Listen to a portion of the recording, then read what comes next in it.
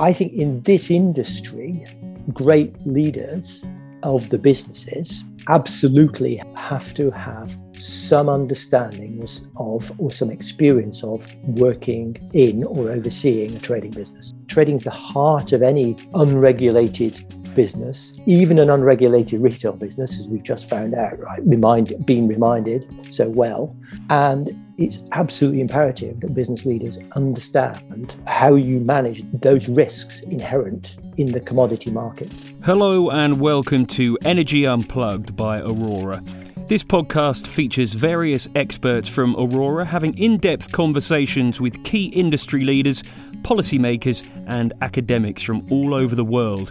It explores the hottest topics across the energy market and gives a unique perspective on major energy issues. Welcome to Energy Unplugged. I'm John Fedderson, founder and chief executive of Aurora. And today I'm delighted to be speaking with a veteran of the European power sector. My guest is a prolific director in the UK utility sector. Among his roles, he's a non-exec director at SSE, which is one of the largest listed power utilities.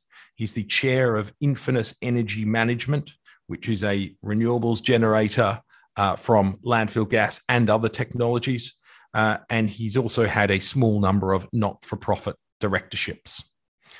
In his previous executive roles, he was a CEO of E.ON's UK business during a period of great change over the last decade or so, in which the GB retail market went from very few suppliers to a large number of them. And I think also a period in which many of the seeds for the current challenging state of affairs in the GB retail market were sown. Before this, he was CEO of E.ON Energy Trading. So he's a power trader and was responsible for commodity risk management there. And he's held before that various roles from early privatization in the GB power market and European power markets with E.ON and its predecessor, PowerGen. And finally, and perhaps most impressively to me as a failed mathematician, he has a PhD in maths from Oxford, so very good at maths. My guest on the show is Tony Cocker. Welcome, Tony. Hello, John, and thank you for inviting me. No, great to have you on. So I'd like to pick up a few strands of that illustrious career that I just detailed. So first of all, I didn't mention this, but you worked for a brewery in the 90s in strategy from 1993 to 1996 for Bass, which is a big British brand, or was a big British brand. Why? It was a short-lived career in brewing. It was 3 years. Why did you decide to leave and go into the power sector in the mid-90s? Yeah, sure. So prior to that, I'd worked in strategy consulting and I moved to Bass in the strategy team at Bass. I did fully intended to stay there for a while, and Bass had a great track record of moving people from strategy into general management, which was my ambition. But PowerGen, as it were, phoned me up with the opportunity to lead the strategy function at PowerGen. And it just seemed a fascinating industry to get into at that time. So that was 1996, shortly after privatization, and just before the residential retail market was liberalized. And so fascinating time strategically for PowerGen. And interestingly, in brewing had just gone through what we call the beer orders, which disrupted vertical integration. And so there's some interesting strategic lessons from brewing that may be applicable to energy or electricity. Yeah, interesting. Yes, there were, of course, the big six brewers back in the day. They owned the pubs, they owned the breweries, and that was dismantled. So not dissimilar to what we've seen. It's interesting. You say it was a period of sort of excitement and change. I think the way the straw man description of the power sector is, it used to be a bit dull and boring and regulated and all of those things. And the energy transition and renewables is making it more exciting, but that's a more recent phenomenon. So it's striking to hear someone say that mid-90s was a period of great excitement in power markets as well. Would it be easy for you to say in which period the rate of change was larger? Is it now, or was it in the mid-90s, early privatization period? I absolutely don't think it's that easy to say where the rate of change is faster. The 90s was about deregulation. There was the US utilities were entering the UK market, Enron, for example. So huge change, also inspired by that. New technology, there was a dash for gas. So CCGTs were being built.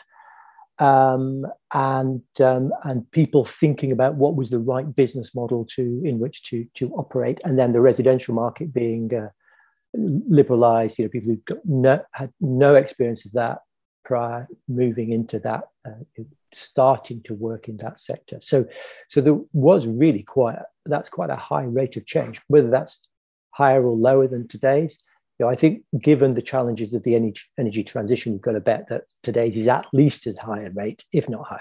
But yeah. Interesting. And in the UK, it is, the number of people who speak very fondly of the mid-90s, now maybe as a function of how much money the power generators were making, and it was a bit of a duopoly, but it's striking how many people say that. I think in Germany, people often talk about the 2000s as that sort of wonderful period. E.ON, I think, was at one point the most valuable company on the DAX index. So anyway, we'll come back to that probably. Yeah, it's striking. Another strand I wanted to pick up is the maths PhD. Why did you study maths in the first place? I suppose, given you said you wanted to go into, you wanted to own a P&L within a corporate. Yeah. But I think why did I study maths? I enjoyed it. I was good at it in very broad terms. I thought it would be a good basis for the future. I think, back then I did not have a very good idea of what I wanted to do. There was, I didn't necessarily want to go into general management. I didn't really know what general management was. So it was kind of the next step. I definitely knew I wanted to go to university. Was lucky enough to be able to go to Oxford, as you said, just happened to be good at maths. Yeah. Do you think it helped throughout your career being a PhD, being a doctor, and in maths? Yeah, no, I do. I think this, first of all, it gives you a set of skills. So, the analytical rigor, the PhD, it's a very big self-directed project, which is at the start of your career. I think also there's a bit of mystique that comes with a maths PhD, because they're not that frequent, right? Yeah, which I think is a good thing. And I think I as a non-Brit, I think there is, I think there's a reverence, or in the UK at least, there's a sort of academia is held in high regard in general in the UK. Unlike in some other countries, so it doesn't surprise me to hear that. Yeah. If you were graduating now, let's say you're graduating with a maths PhD now, and you want to go into the power sector, where would you go? Where would you start your career right now? And beware, there are quite a lot of students and graduates who listen to this podcast, so you may well be having an impact on the world. Well, I think the first thing to say is, it would be the power sector, full stop, would be a great place to start. Yeah. And as you pointed out, I didn't start in the power sector. But I think if I was graduating now, I think with the energy transition, there are so many opportunities in the power sector, and it will be growing so substantially that it's just a great place to be. So first thing is pick the power sector. The second is where within the power sector. Actually, I think you could make a choice in whether it might be in the network business, it might be in a generation business, or a net zero generation business, or a pure play renewable business, or it might be a retail business, or a trading business. In a way, it's sort of all of those would be interesting. I think for my particular personality and skill set, and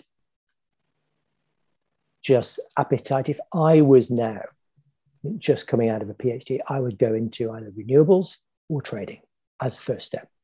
Yeah, yeah. Just to add to that list, Tony, and with all of my biases implicit here, you could also go into power modeling or analysis. You could, I do think, I often say, people laugh at this, but I do think understanding the economics of power dispatch and markets is actually a really important life skill in general.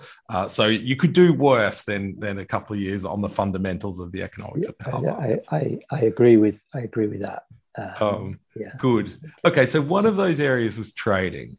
You led a trading business, and there are a lot of traders, I think, in the power sector that become leaders within their businesses.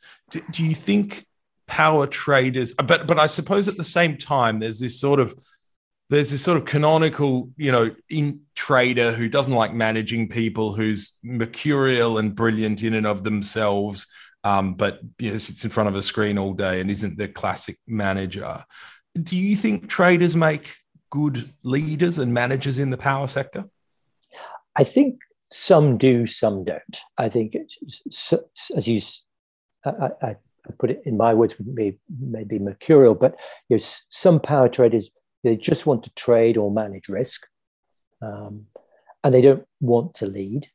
And then power trading is an atypical environment in which to learn people leadership skills. For example, actually, if you go back to the beginning of my career, as you highlighted,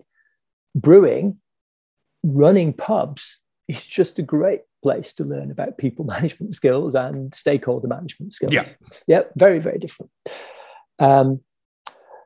Nevertheless, some really good people and business leaders do emerge from trading.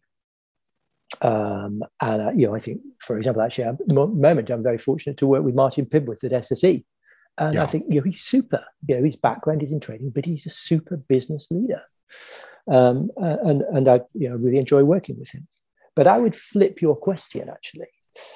I think in this industry, great leaders of the businesses absolutely have to have some understanding of or some experience of working or overseeing a trading business. So that trading is the heart of any unregulated business, even an unregulated retail business, as we've just found out, right? Being reminded so well. And it's absolutely imperative that business leaders understand how you manage those risks inherent in the commodity markets. Yeah, it is a commodities business. This year the British retail market's going to end with probably less than half of the number of firms in it that it had at its peak. Yeah. And I think you'd attribute much of that, not all of it, to commodity risk management. Yeah. It's a good point. Yeah. And I mean, and I think your Martin point, obviously hugely strategically astute. There's I think it relates to my point about power market analysis, which is if you understand the merit order and dispatch and competition and what entry does to prices and value, that puts you in a pretty good place to start making strategic decisions about an energy business. Yeah. This is a question I asked Georg Arsen from NASDAQ recently. He's seen a lot of traders. Yeah. What do you think determines long run performance in power trading? And I suppose one observation I would make on that, going back to the mid 90s, is it used to be that there were a lot of banks, a lot of the big Wall Street banks were involved in trading. They're not anymore for whatever reason. What's enabled people to stick around and perform well in power trading? Okay, so I think from an individual point of view, what enables individuals to stick around in trading and to be successful over a number of years is this sort of combination of curiosity, analytical rigor, attention to detail, discipline, resilience, and for optimization, and whether trading is part of a broader business, an ability to engage with the upstream asset manager or the downstream retailer, and really understanding the markets in detail, risks in their position, their edge and their view, rigorously de-risking where they don't have an edge, and being thoughtful about putting on a position where they do have an edge, and being disciplined about getting out when necessary, and then being resilient when they get it wrong, because they will get it wrong, but being resilient and being able to bounce back, and constantly scanning for new data. So I think that's about the individuals. I think the corporates, why did the banks exit? I think it's about capital requirements as much as anything else. Post the financial crisis, the capital requirements on banks in trading increased, and the return for the capital they had to invest was insufficient. But you'd have to ask a banker. Yeah, interesting, and interesting observations on the psychology of successful trades. Yeah. I mean, it didn't sound too dissimilar to the psychology of great leaders, right? It's sort of humility around you're going to get things wrong, broader engagement with the broader business and communication and stakeholder management. Yeah. Because so I think your point about the mercurial trader, will be fine in a spec team, but actually in an optimization team, you need those guys who can get out and talk to the asset, the people in operations and the power stations and the people in retail. Yeah. Okay. Great. Okay. So I want to change the focus a bit from your career and your journey to some of the organizations you are or have been involved with. And I start with E.ON.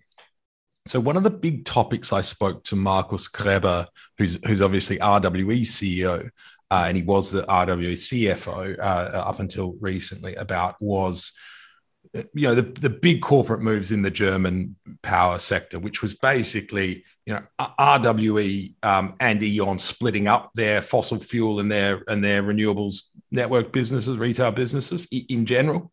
A few bells and whistles on each, but that was it. And then RWE taking all of the generation assets, and E.ON taking all of the network assets and some of the retail. So he gave me and in a sense, RWE and E.ON are making the opposite bets, right? So one's taking a certain kind of asset, getting rid of the rest. One's taking up. Now, of course, that's not always the case, because there are, there's a natural set of assets to own all together and those sorts of things. Really interested to hear from you on the E.ON perspective on this, because you were obviously around and heavily involved at the time. So maybe could you start by giving me a bit of background on sort of where E.ON was prior to the demerger?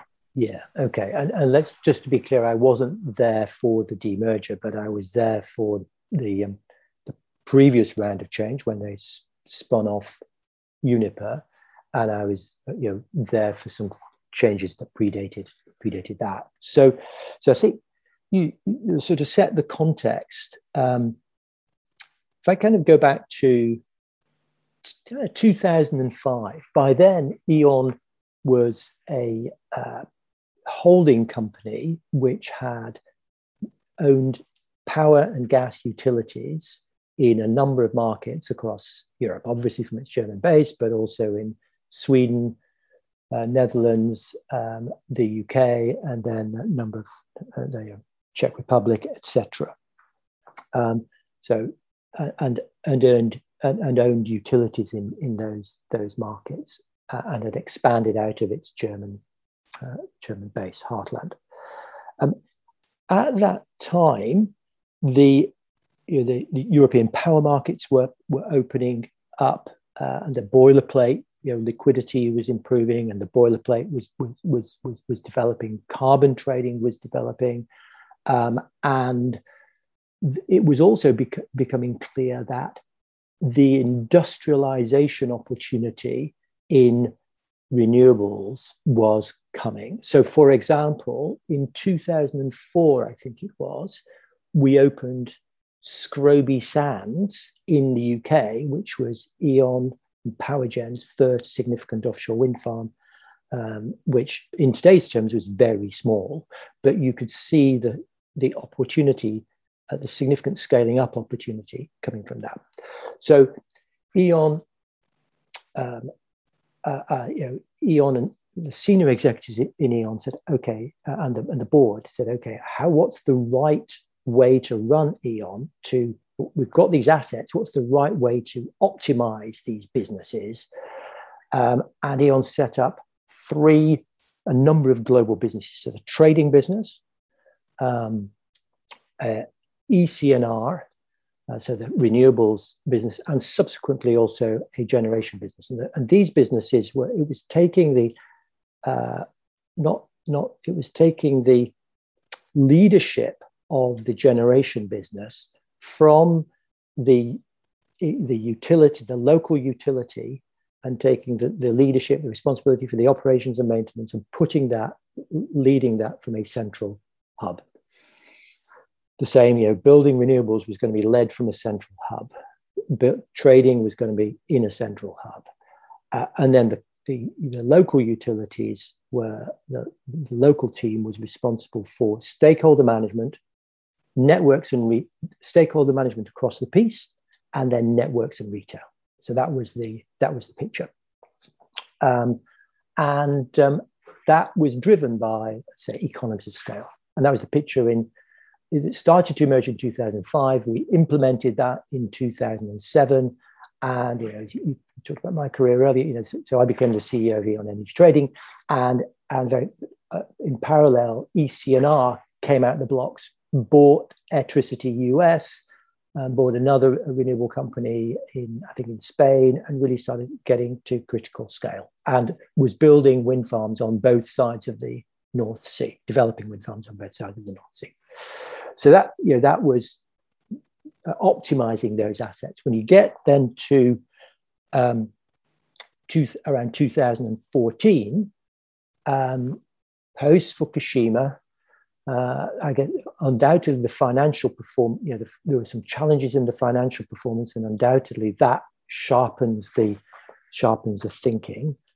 And but within the group, we were saying, actually, our span now is quite broad, and having the talent the capability, the intellectual capability to really develop talent and and across all of those businesses, to allocate capital across all of those businesses, and to have a very clear and simple message to stakeholders, including regulators and policymakers across all of those business areas, is becoming more challenging. So let's split into two businesses. And the split between E.ON and Uniper was Uniper was fossil generation and trading, and E.ON Horgas, so the long-term gas contracts, and then E.ON was renewables, retail, and networks. And E.ON also retained the nuclear business. So that was driven by, so the first set of decisions were driven by scale, getting scale economies, and the second set of decisions were driven by focus, in very simple terms. And so that's the split between Uniper and E.ON. Then the subsequent asset swap, networks and retail for renewables. I was outside, so you might want to ask Leo Birnbaum or Mark Speaker or Johannes Thijssen about that. But my reflection from the outside was, actually, it's kind of simple. You've got two growth businesses now.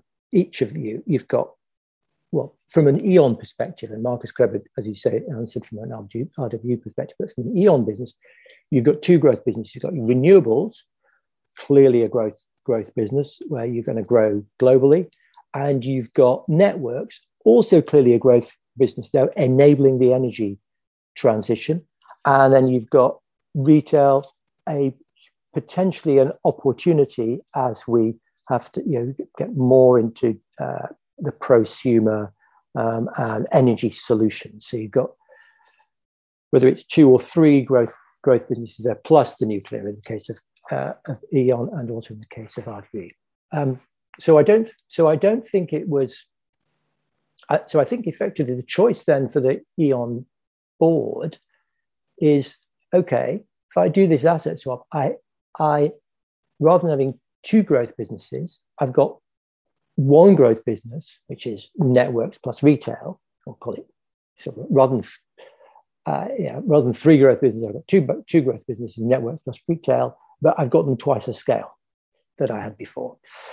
So it's more, again, it was about getting scale from an E.ON perspective, and also, whilst getting scale, also having that diversity across different countries and different countries, so you're not too exposed to one regulatory and political regime. So I think that's the interesting. And thank you for the detailed answer. Does it just on that point of two growth areas? So it sounds like from what you, to some extent, E.ON could have gone either way, right? It could have gone renewables, it could have gone networks, but it wanted the scale. So I compare that to SSE, right? Which is, you're a director of its networks and its renewables at the same time. Yeah. Do you see a big difference in terms of the benefit? So you've got a diversified portfolio and two growth areas in SSE. So you're foregoing scale to an extent. Now, history matters in all of these things. Do you see a big difference in the efficiency that scale could bring? So, as you say, SSE's rationalized and focused our portfolio to get two clear growth businesses, networks and renewables, and adjacent businesses. And in our view and my view, we have very good capabilities in each of these businesses. And we have world-class scale in offshore wind, which is actually where the biggest scale economies are. Let me just unpack that argument a bit. Networks, of course, there's substantial growth from enabling the energy transition. I think we all know that. Renewables, and we also all know there's huge growth globally also for the energy transition. SSE is very strong in GB and Ireland with a good forward pipeline. We're constructing more offshore wind than any other company at present, and we're clearly a scale player. We have excellent capabilities in developing, building, and operating wind in general. And we're looking to take those capabilities and grow in other markets, either organically or by buying a platform. So, for example, we bid on Project Thor in Denmark recently. We were one of the leading bidders, but the final outcome was determined by a lottery, and we unfortunately didn't win the lottery. We've agreed an MOU with Acciona for developments of offshore wind in Iberia and Poland, and we acquired an 80% stake in Pacifico Energy offshore wind platform business in Japan.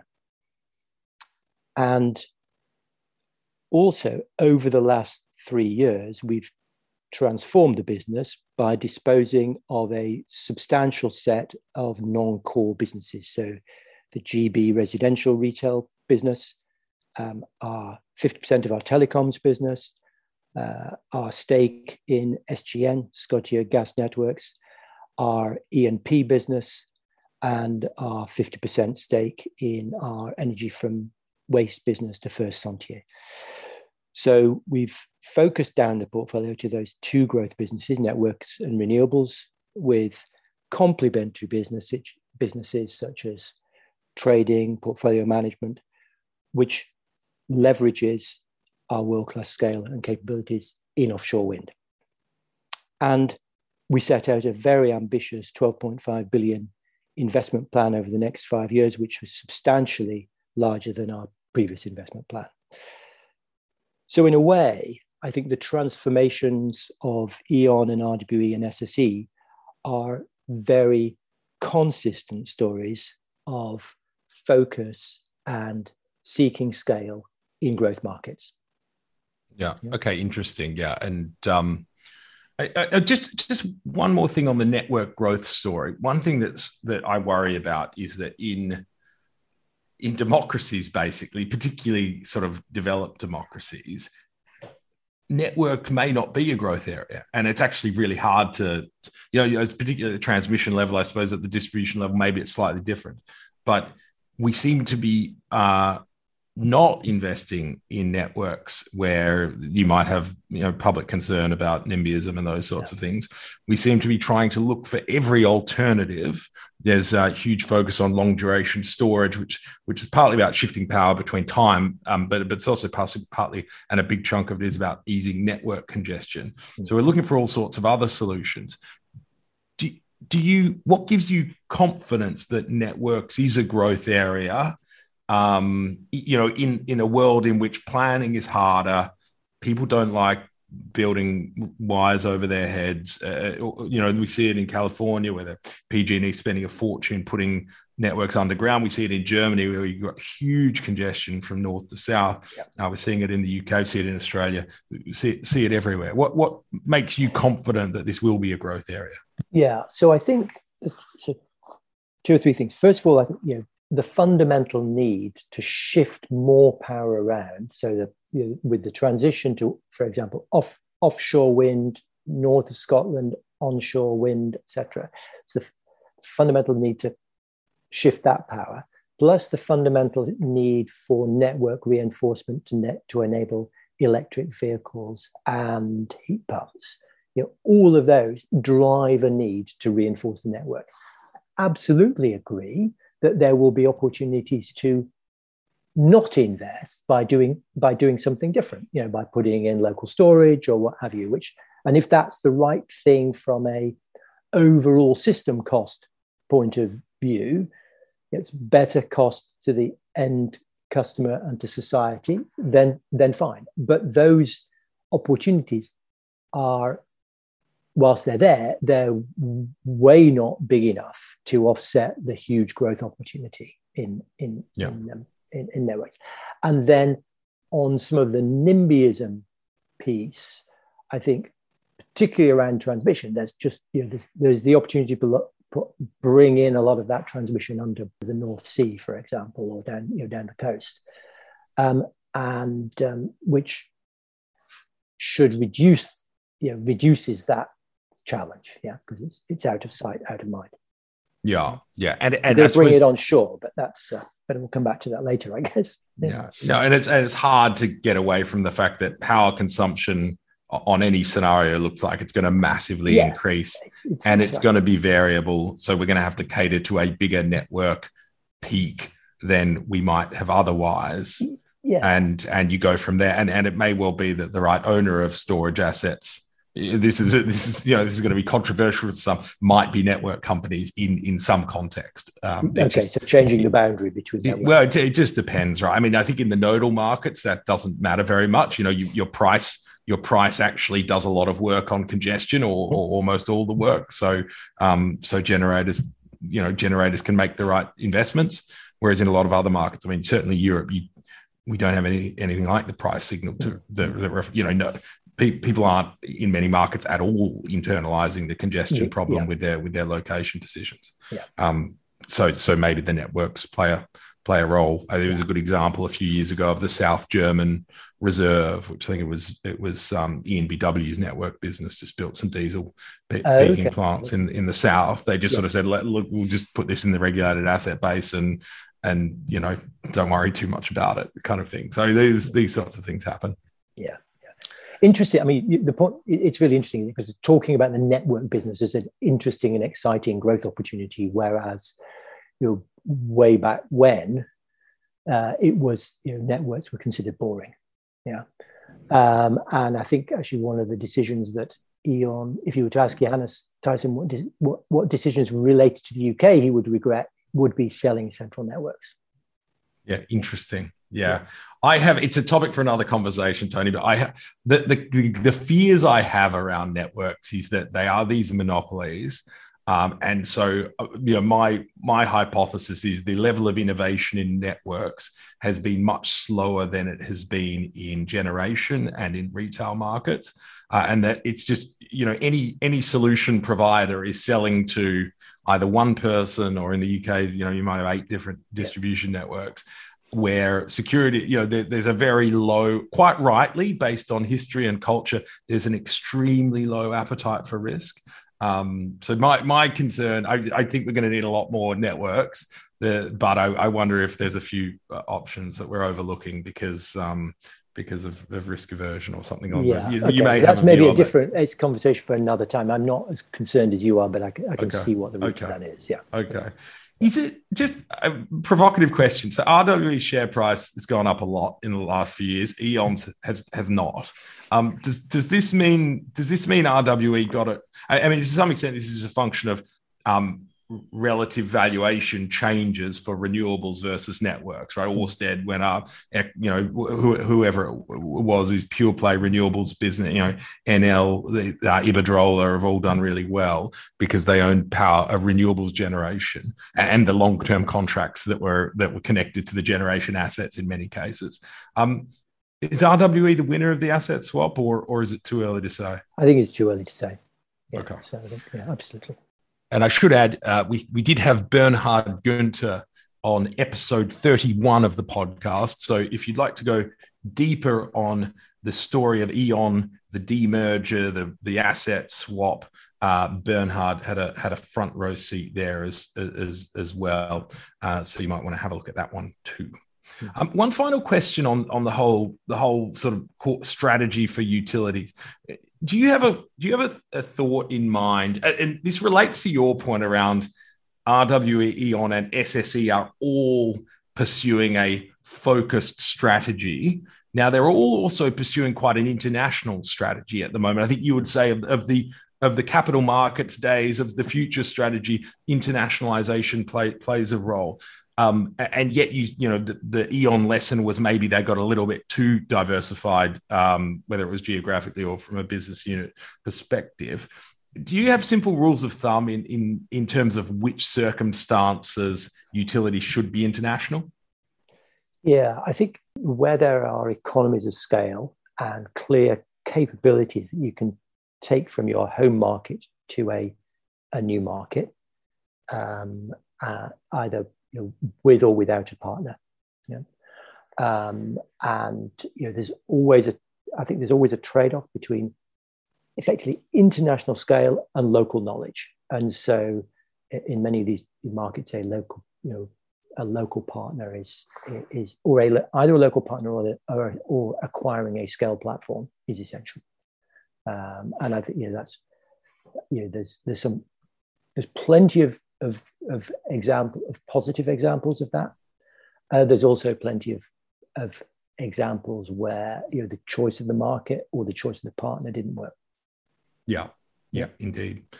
Okay, excellent. So we've talked about some of the companies you've been involved with and their strategies and the rationale for that. Let me just one more on the SSE Infinis point. You're a chair of Infinis, you're a director of SSE. Do you think the role of a director has gotten harder in the utility space than it was? I've been a director, as in a FTSE director, for a relatively short period of time. Obviously, I was a director of E.ON UK, but that was within a corporate umbrella, so slightly different. I do think the role of a director appears to be harder than it was in the past, but I think that's entirely justified. Society's expectations of these companies are higher, and therefore there is a requirement for directors to make sure they're rigorously over the detail and really are considering the stakeholder requirements in each of these businesses. Yeah, okay, interesting. You're not even with directors who have been FTSE directors for decades. I think that's a common theory. Is a common theory is that it's gotten more complicated, it's gotten more challenging, and they can list the reasons. But it's interesting, an interesting change. Do you think that applies to non-utilities as well? Is that just generally the level of scrutiny is higher? Yeah, I think also, and to non-utilities. Yeah. Okay. Why did you choose just on SSE and Infinis? I mean, and I remember us talking before you left your role at E.ON. Why did you choose SSE and Infinis? You could have gone in a bunch of directions. Obviously, you wanted to do some non-profit work as well, which you've been doing. What attracted you to those companies? Well, I think they're both super businesses with great opportunities in the renewables space and network space in the case of SSE. So that's sort of analytically great opportunities. Emotionally, they're also very good teams, and a great culture in each case. And if I think about, so just peeling that onion a little bit, SSE has, I think, always been a very good corporate citizen. The team, if you go, it's really inspirational. If you go to the front line and see the work that people are doing up in the hydro stations, or go, out in the distribution network or the call center, there's that real passion of doing the right thing, and that is all the way through the organization. And then I think also with SSE, it's a good executive team, and these guys, having been in the sector for 20 years as a competitor with them, these guys have made some really good strategic decisions over the years. So that's the sort of combination that attracted me to SSE, and as that, that's absolutely turned out right. We've honed the portfolio, focused it, and in SSE, that's absolutely, that my preconceptions have proved to be absolutely right. We've sharpened the business, focused the business, and it's a great place to be, and it's a privilege to be a director. At Infinis, it's for sure it's a much smaller business. You get your hands around it, but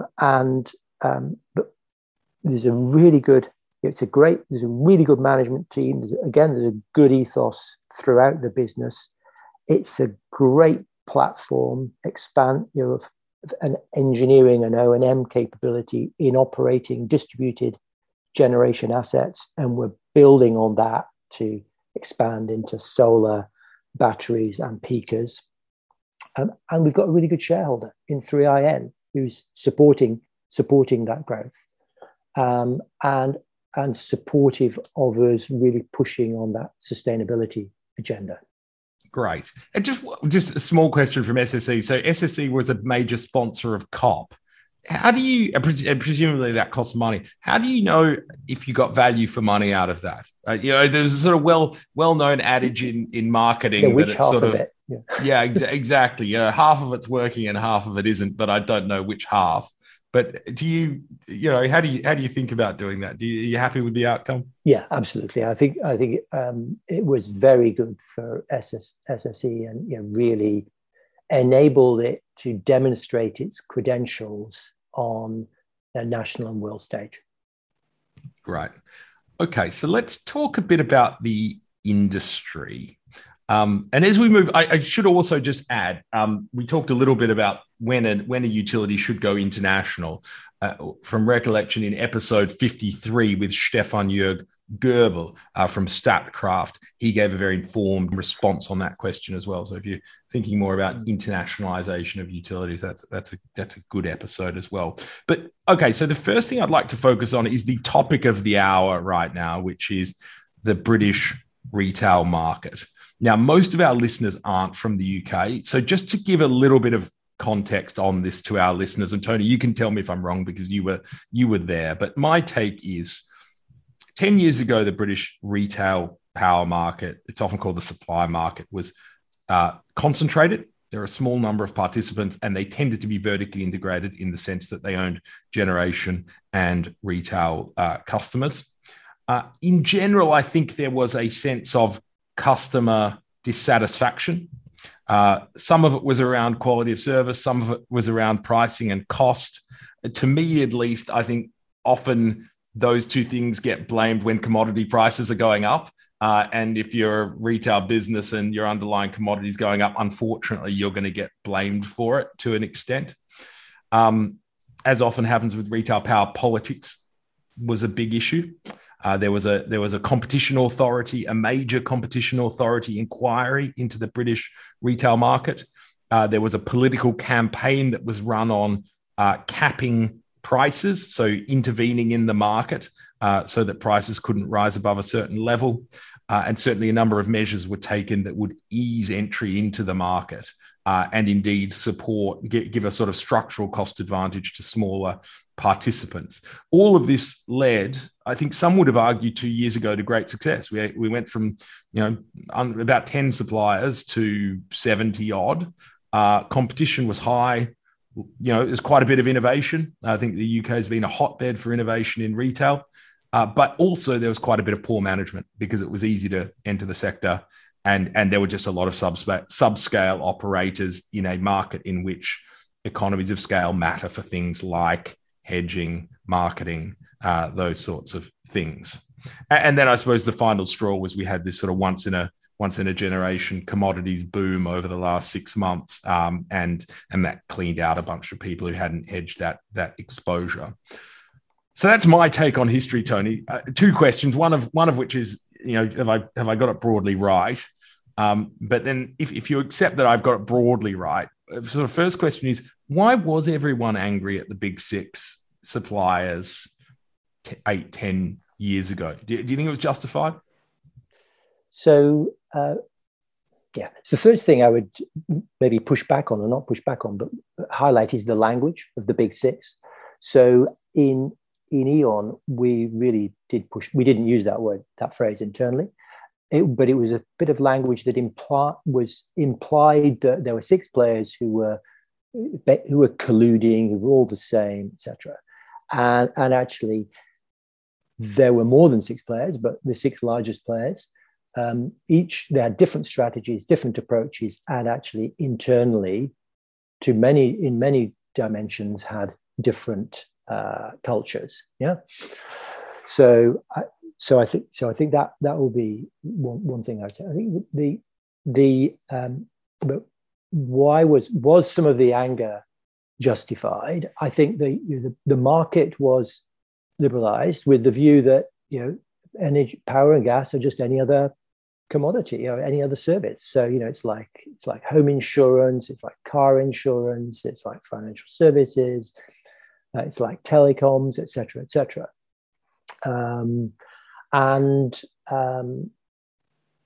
The companies did adopt some of the practices of those other industries, which did result, for the selling practices, the marketing practices, and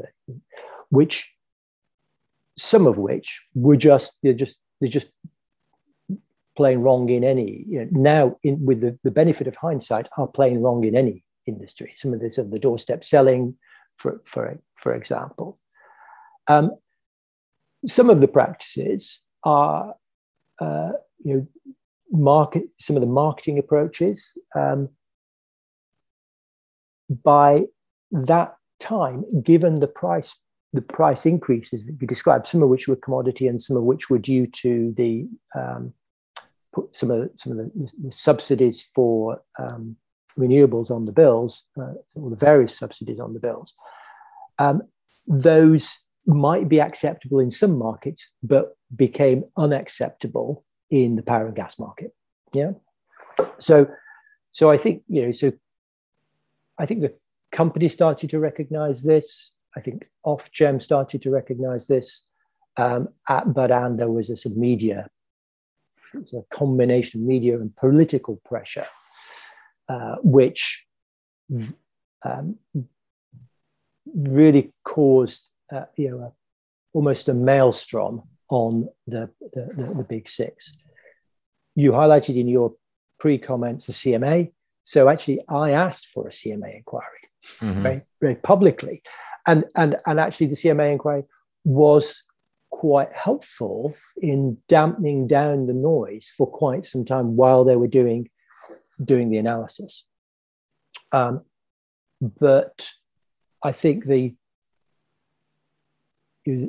coming out of the CMA, there was the majority view of the CMA, if you remember, the CMA's view was that the market needed more engagement to encourage customers to switch, etc.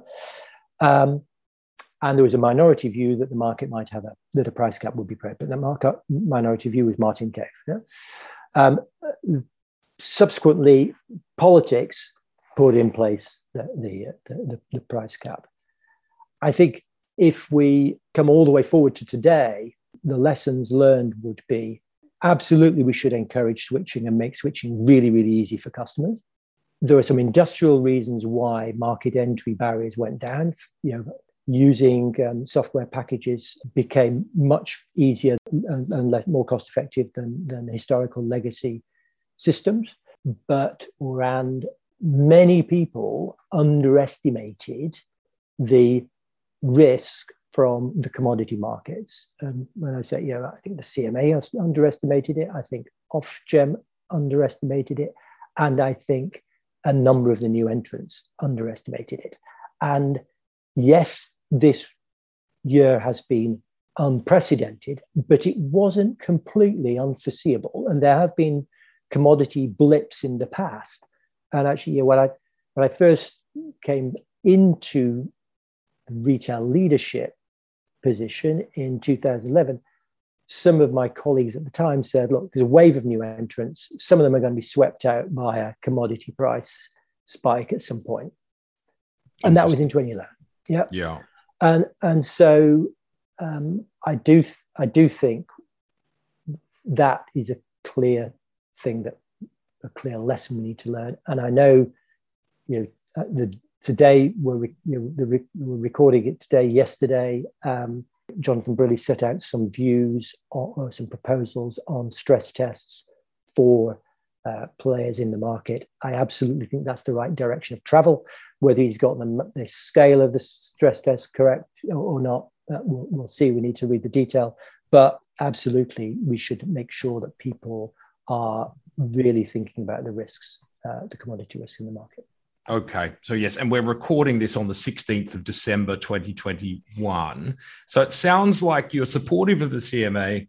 We needed more nuance on the ease of entry and tighter requirements for people entering the market. Where were you where are you or where were you on the price cap? Do you think this is a sensible structure that was poorly implemented, or a good structure that just sometimes these things happen? Or what's your sense on that one? Because it's not just a British topic, right? Australia, jurisdictions in Australia have price caps. It's not particularly uncommon. Yeah. I think I'd rather we didn't have it, but I think once we've got it, it's going to stay. It's very hard to take it away, and therefore we have got it, so we need to make it work. Yeah. Or we need to adjust it to make it work. Yeah. And to be fair, it has protected customers this year from the immediate impact of these gas price and power price changes. Mm-hmm. Of course, some of that will come back has to be paid for in due course. Yeah. And so just to follow up on that one then, so zoom ahead 2 years from now, what do you think the GB retail market looks like? And specifically, how many people do you think are still in the market, and are they making money? So I think 2 years from now, I'd say there'll be 10 to 20 scale players, and some of which are making money, some of which aren't. But those with a good low cost to serve, good marketing, good customer service, so they're attracting customers and retaining customers, and those who are developing new propositions for the energy transition. So smart,